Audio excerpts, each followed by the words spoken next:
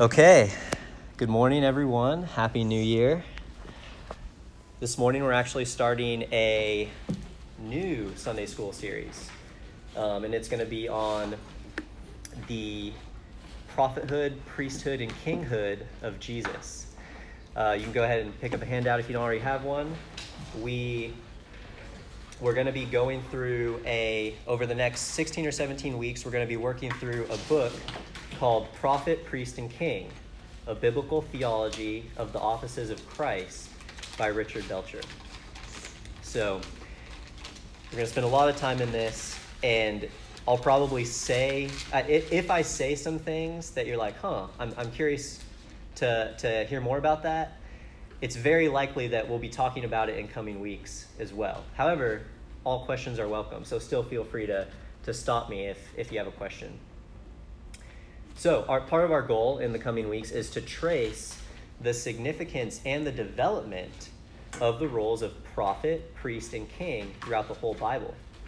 And this is so that we can show how they are clearly and wonderfully fulfilled in both the person of Christ and the work of Christ on our behalf.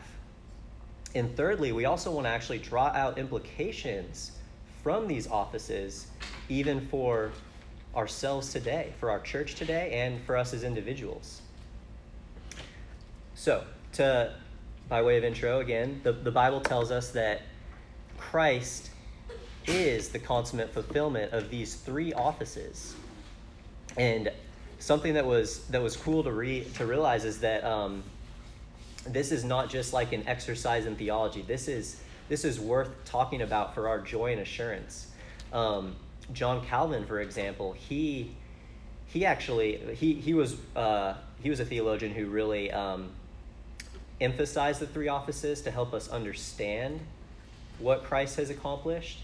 And he wrote that this was important to him because it helped him find a firm basis for salvation in Christ, and it helped him actually rest in Christ and lead his people, the people at his church, to also rest in Christ, rest in their salvation. So I hope this series will help accomplish that. I also want to say that in thinking about prophet, priest, and king, we want to also add the categories of both Christ's humiliation and Christ's exaltation. So when I say humiliation, I'm talking about Christ's incarnation, his life as a poor Middle Eastern man, his atoning death on the cross, burial, and then by his exaltation, I mean his resurrection from the dead, his ascension to the right hand of the Father, where he's now reigning and ruling. And so what I mean by that is, for example, if we want to talk about the priesthood of Christ, we see the priesthood of Christ both in his humiliation, when he became the perfect sacrifice for us, and now we also see his priesthood in a different way, in his, well, maybe not necessarily completely different, because he was still interceding for his people even on earth, like in John 17, for example. But we also get a more clear picture of his intercession as a priest now, as he's sitting at the right hand, always interceding for us. So we're going to dive more into that in coming weeks.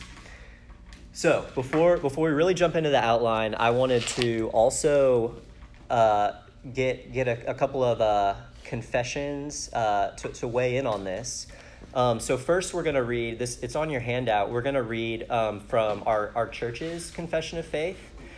This is the confession that our church here, Faith Baptist, ascribes to, that we believe is a faithful and reliable summary of what the Bible teaches. So this is from chapter 8, section 10. Would somebody be willing to read that paragraph for me? And you can read it nice and loud, so hopefully my recording will pick you up. Got it, Sabrina. The number and character of these offices of Christ is essential. Because we are ignorant, we need his prophetic office. Because we are alienated from God and imperfect in the best of our service, we need his priestly office to reconcile us and present us to God as acceptable. Because we are hostile and utterly unable to return to God, and so that we can be rescued and made secure from our spiritual enemies. We need his kingly office to convince, subdue, draw, sustain, deliver, and preserve us for his heavenly kingdom. Thank you. Wow, so there's a lot in here, and thankfully we do have all these weeks to dive into it more. But I want to start out and just say, one, we're going to go into the scripture references for much of this in coming weeks, but I wanted to share a few just to give you an example of how this isn't just people coming up with this out of thin air. This is drawn, Christ's offices are drawn from God's revelation in the Bible. So for example, in John 1:18, you don't have to turn there, you could turn there if you want, but just a quick example of Christ's role as prophet. John 1:18 says that no one has ever seen God. The only God who is at the Father's side, he has made him known. So here we're seeing a clear picture of Christ revealing the Father as a prophet, the role of revealing God's character and who he is. And also Hebrews 7:17, it says of Jesus, "For it is attested of him, you are a priest forever, according to the order of Melchizedek."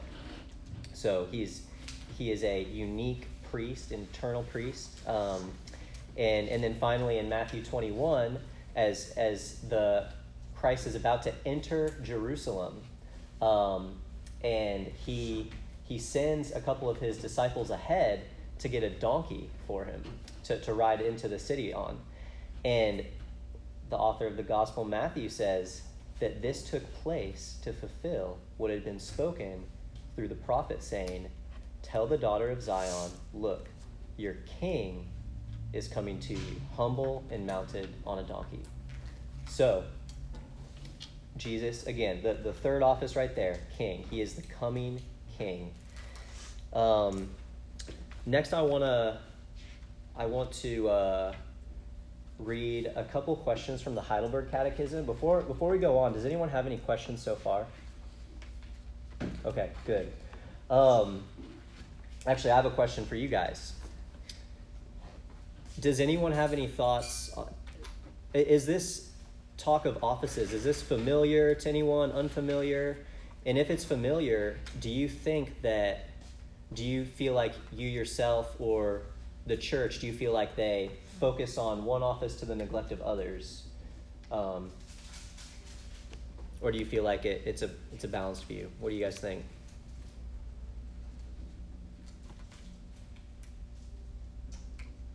What role do you tend to emphasize, if anything? There isn't too much talk of this kingly office.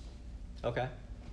Yeah. Because of there's one aspect of it that's talked about. He's coming as a king and stuff. Yeah. But it's not too much of the more, because of the dominance of Arminian thought.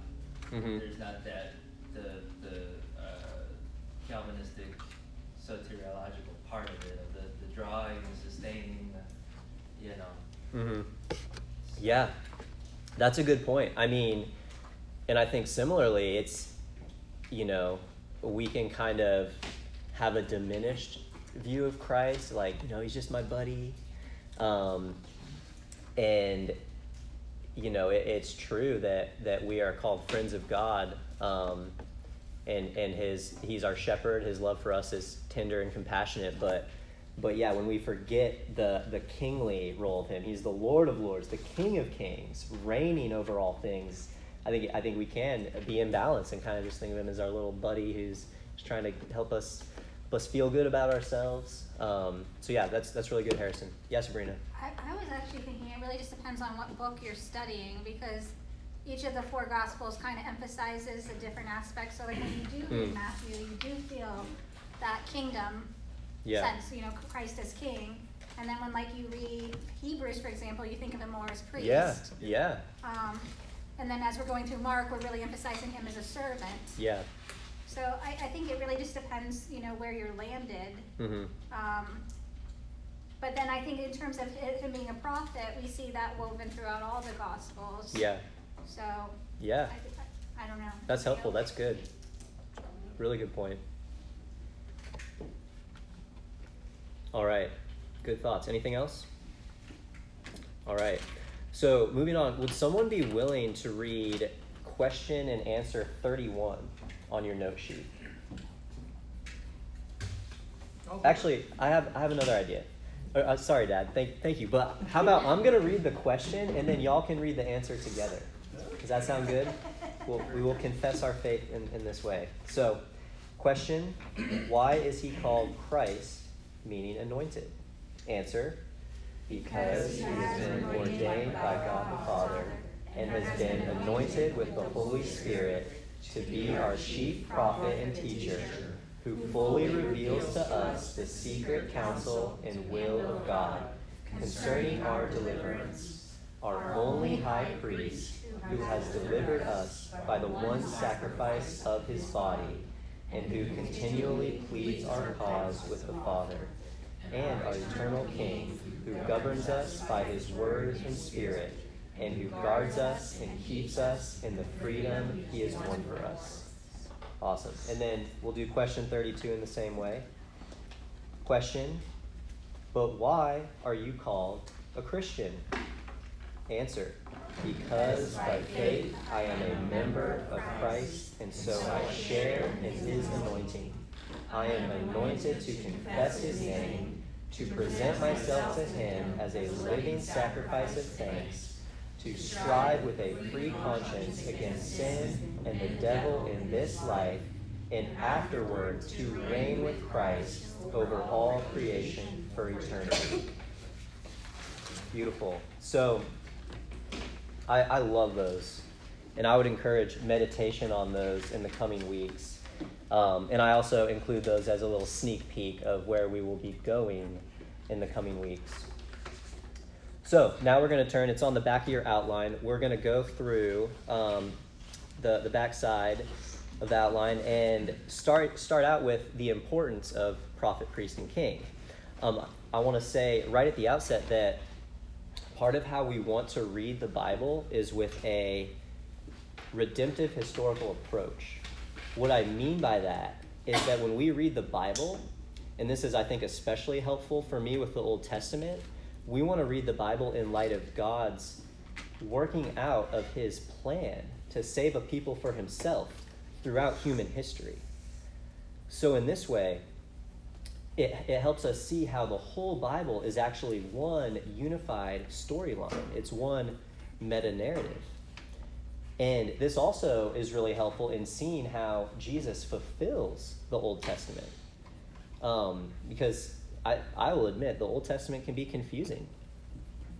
But through this lens, it helps us see that not only is, for example, not only is he like the fulfillment of the sacrificial system as the spotless Lamb of God, or the replacement of the temple as the one in whom the presence of God dwells fully, because he is God the Son, but we can also see how how the roles and the functions of prophet, priest, and king actually point to and reveal to us things about the coming Savior. So that's part of the goal here too. Not only can we connect Christ to these roles, but we're also going to see more how they connect to us as the church.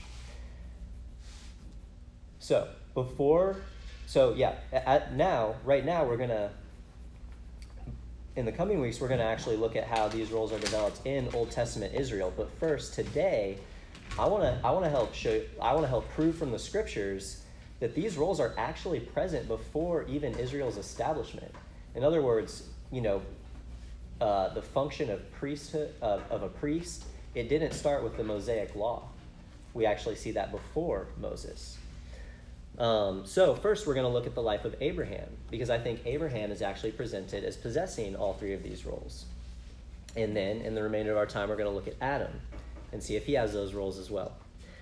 So starting out, could y'all flip to Genesis chapter 20, verse 7?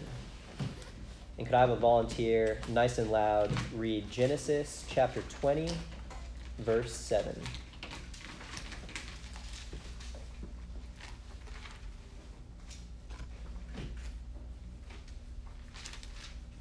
Who can read it? Oh, thank you, Matthew. Now then, Return the man's wife, for he is a prophet, so that he will pray for you, and you shall live. But if you do not return her, know that you shall surely die, you and all who are yours. Thank you. So, real quick, what do we learn about Abraham from this? And sorry, I'll say real quick, the context is that Abraham, unfortunately for the second time at least, had just, in traveling to a new place, had lied about his wife being his sister, and so the king had taken her. And so this is God saying to the king that he needs to return her, because, and then he goes on to say why. So what do we learn about Abraham from this verse? Yeah, good. Absolutely. So we see him explicitly called a prophet. Andrew, just Yeah. on the note sheet, are we under 1A or B? I think we're under A. Okay. Yeah, good question. Yeah, B will be when we start talking about Adam. Okay. Yeah, good question. Yes, so he's a prophet, and apparently also able to, his prayer is effectual. And I think there's a lot, honestly, that support his role as a prophet. I would also want to, in this, mention that he, of course, heard directly from God and was called by God in Genesis 12. Then, I think really significantly, in chapter 15 of Genesis, it says that the word of the Lord came to Abraham in a vision.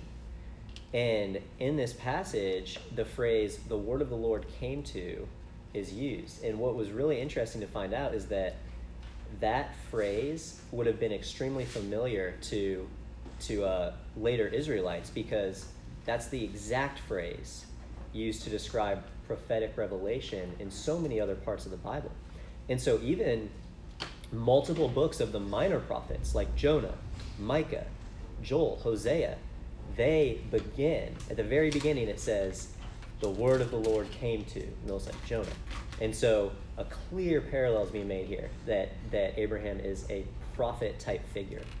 You can also go ahead and flip to Genesis 18. We're going to see one other quick example. Let's see.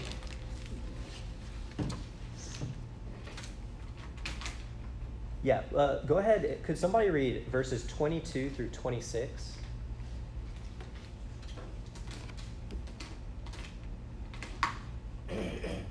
So the men turned from there and went toward Sodom, but Abraham still stood before the Lord.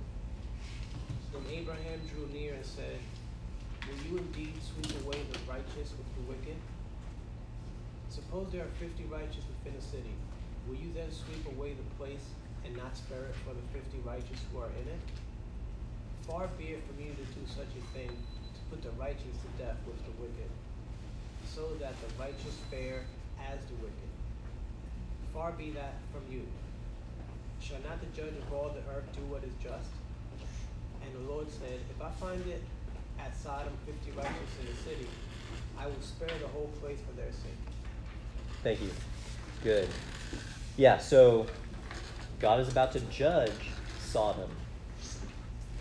And yet we see Abraham basically step in. What is he doing here?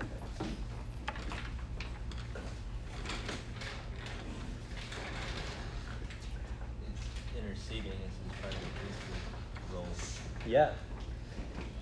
Yeah, that's good. Yeah, I think you're right. It's interesting because I actually had this as part of the support for the prophetic role, but this is a good example of how these roles can be blended. We'll especially see that later in Old Testament Israel and in Christ. But yeah, I think it's some priestly intercession, but also I think it's a picture of an intercessory prophet, because the aspect of prayer is connected to the prophethood of Abraham, especially in a place like Genesis 20, verse 7. Like we just read, let me find that verse.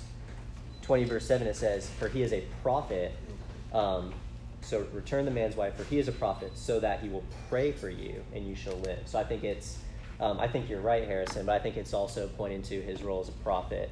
And so, yeah, and again, the fact that his intercession could save the king Abimelech, or that his intercession, him and God have a little back and forth here in Genesis 18. Again, this shows his close relationship with God, I think, is that of a prophet. And so in sum, I would say the role of the prophet is closely connected with both the word of God and prayer. And so we see both of these things in Abraham's life. The word of the Lord coming to him, and his prayer. So next, as Harrison already began us thinking about, we're going to talk about how Abraham is also pictured as a sort of priest. So first, you can go ahead and flip real quick to Genesis 12. There's multiple places in this chapter that show Abraham building altars. He's building altars all throughout the Promised Land. It's like altar, altar, altar. It is what it kind of feels like. But I think this is another a pointer to his role as priest, because what is an altar? An altar was a place of worship. For Abraham, he was sometimes like stacking rocks on top of each other, it seems like, but this was a special place of worship in the presence of God, where he was able to call on the name of the Lord. And of course, also, altars are connected with sacrifice. And so this is really interesting. Again, the law at Sinai, the law from Moses had not yet been given. The people of God had not yet, in that way, been told to give sacrifices. But yet we see people even before this doing that.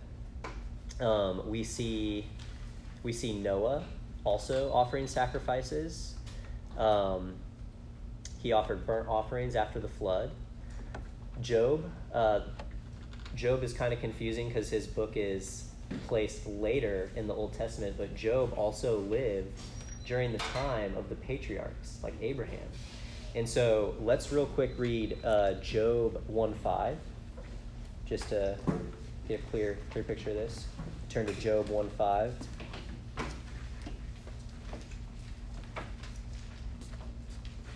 And who could read Job 1:5 for me? Thank you. And it was so, when the days of their feasting were gone about, that Job sent and sanctified them, and rose up early in the morning, and offered burnt offerings according to the number of them all. For Job said, "It may be that my sons have sinned and cursed God in their hearts." Thus did Job continually. Thank you. What a guy. He's trying to consecrate his kids just in case they'd cursed God in their hearts. And so the point here, though, is that he was functioning as a priest in his role as a father and head of the family. So we see priesthood, again, even before the law had been given. Where did this come from? We're going to talk about that more in a second. Finally, we want to see that Abraham is also pictured as some sort of a kingly figure. This was really interesting to me because I hadn't thought about this as much. But let's turn to Genesis 14 and see why I would say that Abraham seems to also have the role of a king. Anyone ever thought of Abraham as a king? Maybe not. So who can read Genesis 14, 13 through 16? Oh, wait, let me set this up real quick. Just a little bit of context. Verse 13 through 16 is in the context of basically a bunch of kings had been fighting. There's like 5 kings versus 4 kings. And Abraham's nephew Lot had been caught up in this conflict. And so now he had been captured, and so Abraham has to step in to rescue Lot. So go ahead and read, whoever's willing, go ahead and read verse 13 through 16. Then one who had escaped came and told Abram the Hebrew, who was living by the oaks of Mamre the Amorite, brother of Eshcol and Aner, These were allies of Abram. When Abram heard that his kinsmen had been taken captive, he led forth his trained men born in his household, 318 of them, and went in pursuit as far as Dan. And he divided his forces against them by night, he and his servants, and defeated them and pursued them to Hobah, north of Damascus. Then he brought back all the possessions, and also brought back his kinsman Lot with his possessions, and the women and the people. Great. Thank you, Harrison. So, does anyone? Yeah, go ahead. I think you kind of got to go into verse 17 there. Yeah. It kind of summarizes the whole thing. Yeah, go for it. You can read that too. After his return from the defeat of Chedorlaomer and the kings who were with him, the king of Sodom went out to meet him at the valley of Shaveh, that is the king's valley. So it's impressive.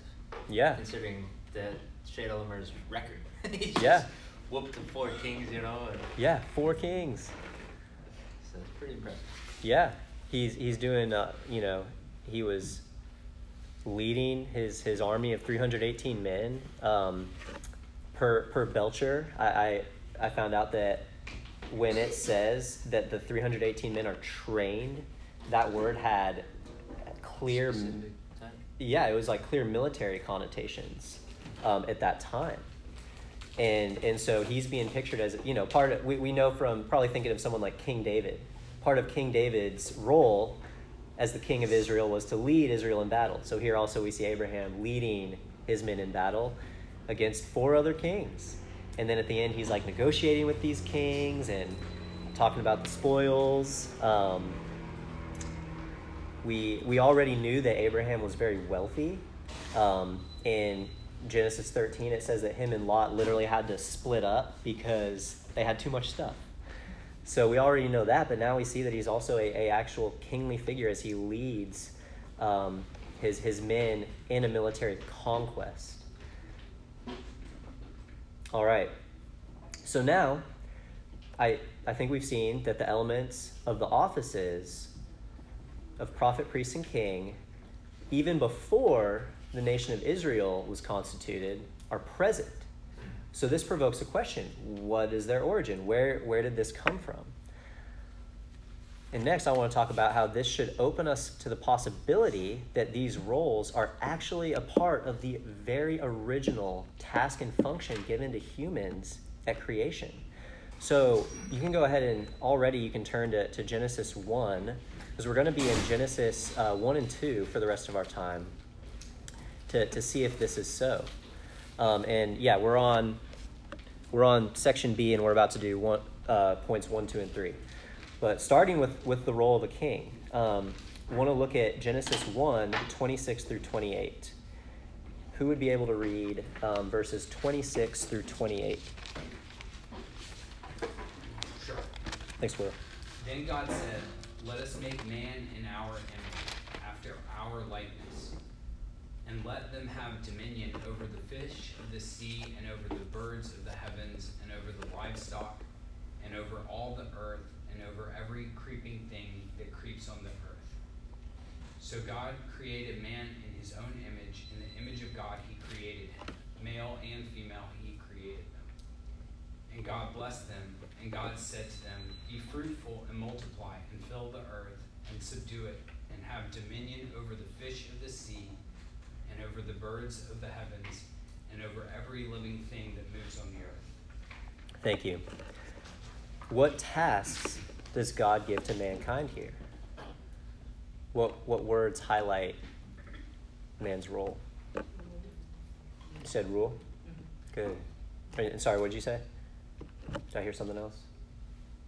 I thought I heard dominion. Maybe I'm imagining that. You said that, Matthew? Oh, nice. Good. Yeah. Anything else?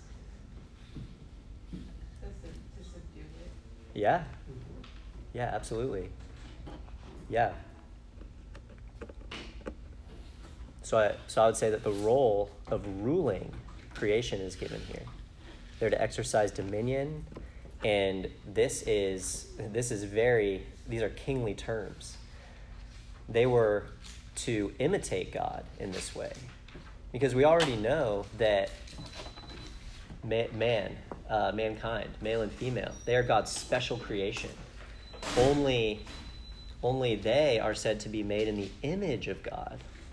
And another indication in the text is that for other things, God just speaks into the existence. But then there's actually like some sort of a deliberation in verse 26. Or not necessarily deliberation, maybe that's a misleading term, but God actually, it's different though, because God says, let us make man in our image. Man is the pinnacle of creation, and given the task under God to actually rule that creation under his authority. And so you could say Adam and Eve were to act as God's vice regents. They were like kings under the king. And they were to act as his vice regents as they cared for, kept, and even expanded the Garden of Eden. I think another clue to this is a sort of governing aspect I think we see in Genesis 2. Adam names all the animals. And so not only is this an example of like kind of his governing task, but I mean, in order to name the animals, that also means he has authority over them. So we see there, I think the kingly role is by far the most clear. But next, looking at number 2, we're going to also talk about the priestly role and the prophet, the role of prophet that I believe is also implied. So first, I want to say that I don't think priest, of course, is as explicit, but I think that part of this is explainable because this was before the fall. And Adam and Eve already lived in the presence of God. So they didn't need a mediator. They need to offer sacrifices. So in a sense, it's not surprising that it's less obvious, but I think it is, when you really take a close look, I think it's actually extremely clear. So one of the main indications of their priestly role is how in the Bible, the Garden of Eden is actually like a foreshadowing of the tabernacle and the temple. And of course, what do we associate, who looks after the tabernacle and temple? Priests. And so that's a big part of it. So for one, Eden, just like the tabernacle or the temple, was a special place of God's presence. It was where Adam and Eve walked with him, dwelled with him. It was an enclosed and protected area that was specially associated with God's blessing and presence. We see that it was, an actual specific special area in one way because cherubim were sent to guard the entrance to Eden after Adam and Eve were expelled. Another small parallel is from, I think, Genesis 3. We see that the entrance to the garden is on the eastern side. This is the same with the temple. A really cool parallel is that Eden has a river flowing out of it, which I think, looking throughout the Bible, that we see that this is a great symbol of the abundance of God's blessings flowing out from his presence.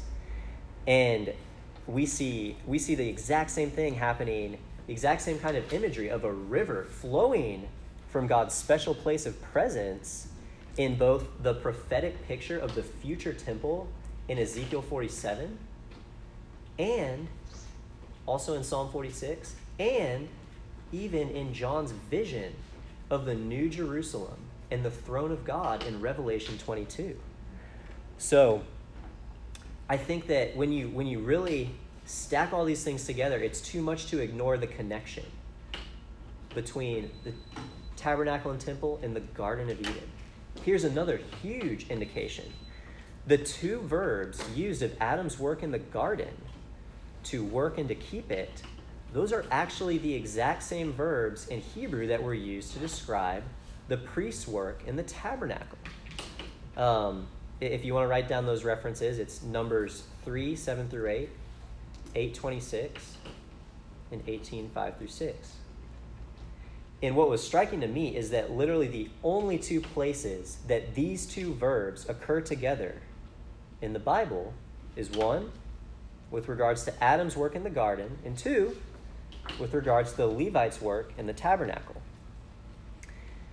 And finally, the last indication that I want to highlight, I think this is kind of the most interesting and helpful one for me, but it's that one of those verbs, the to work and to keep it could also be translated as to guard it. It really the Hebrew carries the sense of guarding. So he was to work and serve it and to keep and guard the garden.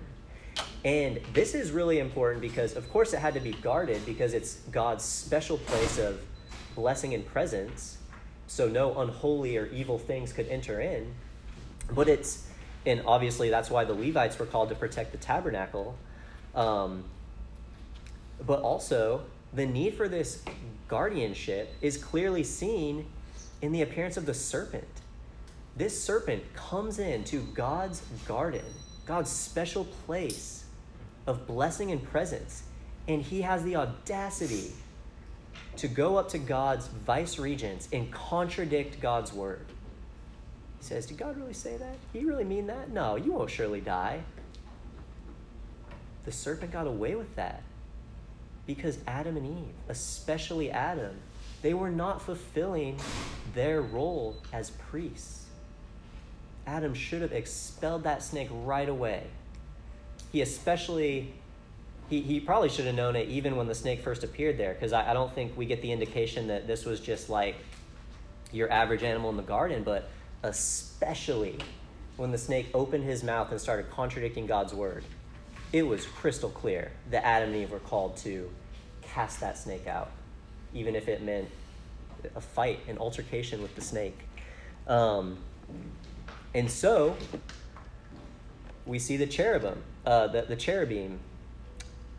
They actually did what Adam and Eve failed to do when the snake entered the garden. They were placed at the entrance of the garden after Adam and Eve were expelled, and they were placed there for the purpose of not letting anything unholy enter in. So, I hope you're convinced. I'm convinced, but that is why I think we see the role of priest.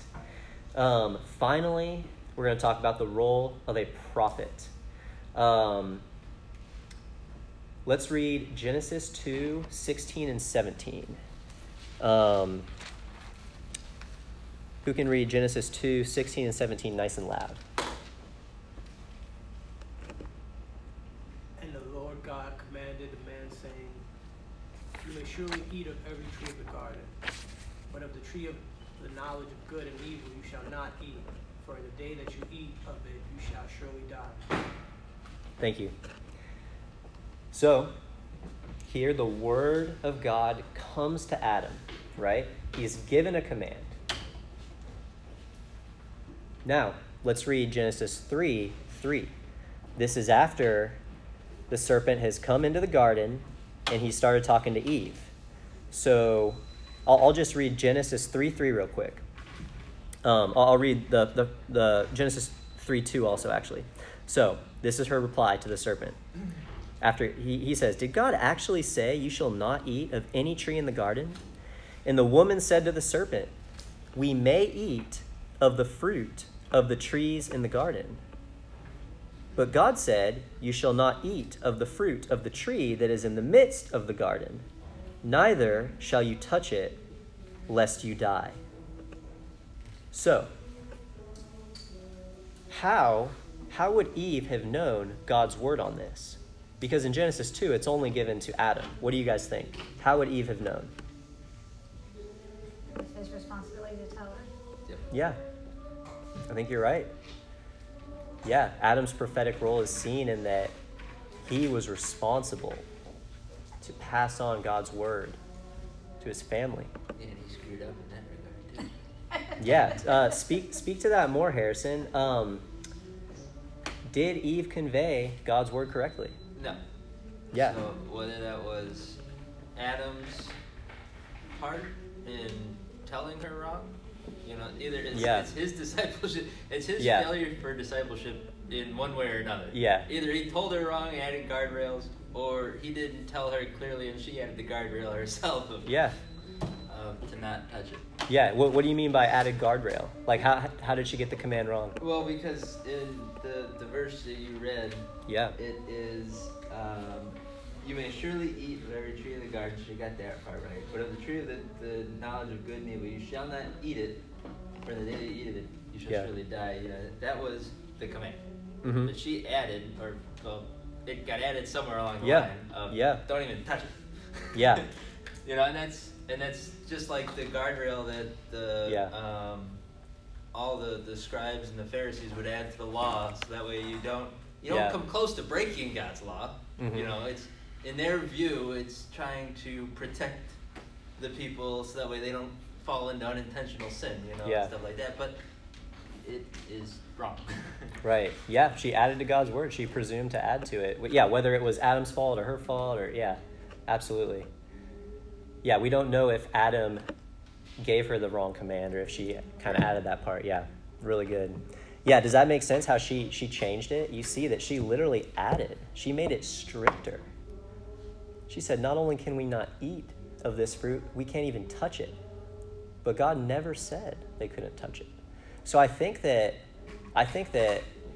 it's not reading in too much to say that this may have even been evidence that she was already viewing God wrongly. She was perhaps, viewing her loving and good creator already in a negative sort of light, seeing him as like a killjoy or as overly strict. When in reality, God's command to them, it was for their good. It was out of love. He did not want them to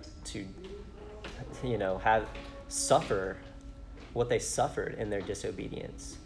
So, unfortunately, her and Adam both end up rejecting and disobeying God's word that had been given for their good. Thus, although having the role of prophet, failing to fulfill that role. I think we could say that Eve's ambiguity about what God had said, which points to a lack of Adam's discipleship and shepherding, this was a contribution to their very disobedience. And this, of course, led to God's judgment. And that's where we're going to turn to next week, actually. I think Pastor Desmond's going to pick up in this chapter, and he is going to talk about how God's judgment has specifically impacted the three roles. So I want to summarize, though, with what we've seen in Genesis 1-3. I think we've seen that the role of ruling is explicitly given to humanity, and at the very least, the roles of priest and prophet are both heavily implied and assumed to be a part of Adam and Eve's life. So I want to end here. I want to also real quick highlight, this is where we're going to. We're showing how Christ is the perfect fulfillment of these. And so we can rejoice in that, because Adam failed, of course, but there is a second Adam, Jesus Christ, who did not fail. And that is where our hope lies. So I want to say that because we are ending on bleak news. We're ending with the fall, and we're ending with Adam and Eve failing to live up to these roles. But it's in and through Christ that even today we can faithfully live into these roles and how we are called to. So we have a few minutes left. I have a couple discussion questions, but before I would get to any of those, do you guys have any questions or thoughts that you would want to share?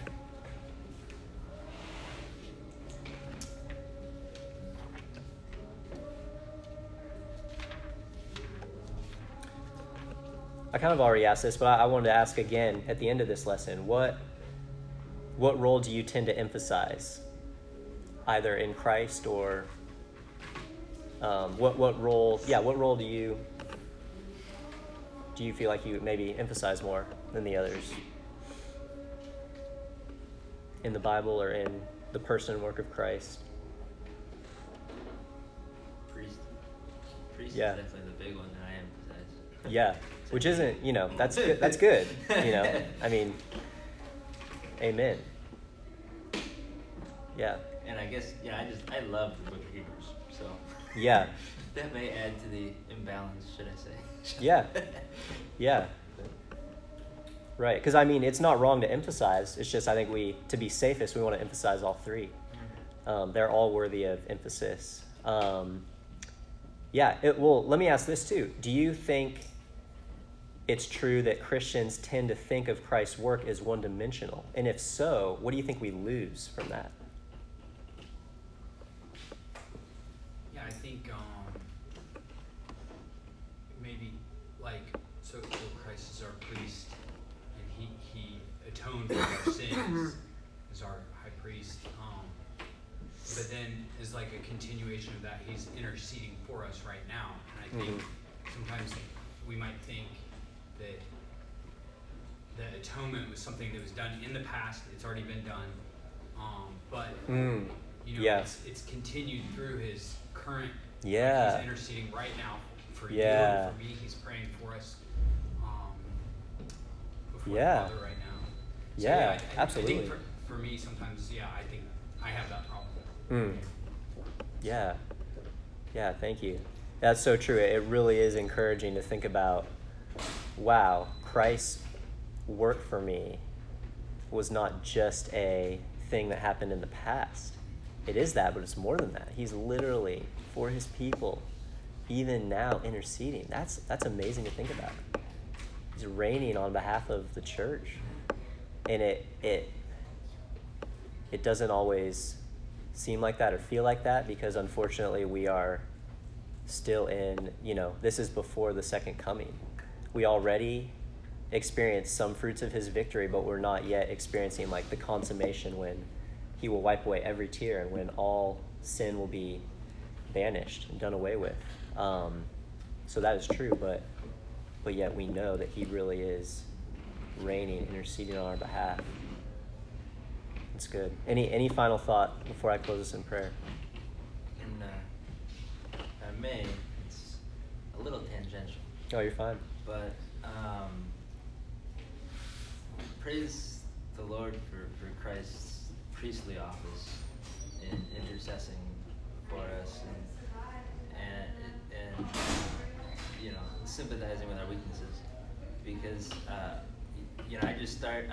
I read Genesis 1-4 last night, doing the starting over with reading through the Bible Nice. here. And I'm very familiar with Genesis because I've spent so much time in it, and especially 1-11, because of creation and the fall and everything. And talking about the rate, quote unquote racism and everything, and just dealing with all that stuff. And is that I really just kind of read through it last night, and I wasn't really, to my shame, truly, because this is the Word of God.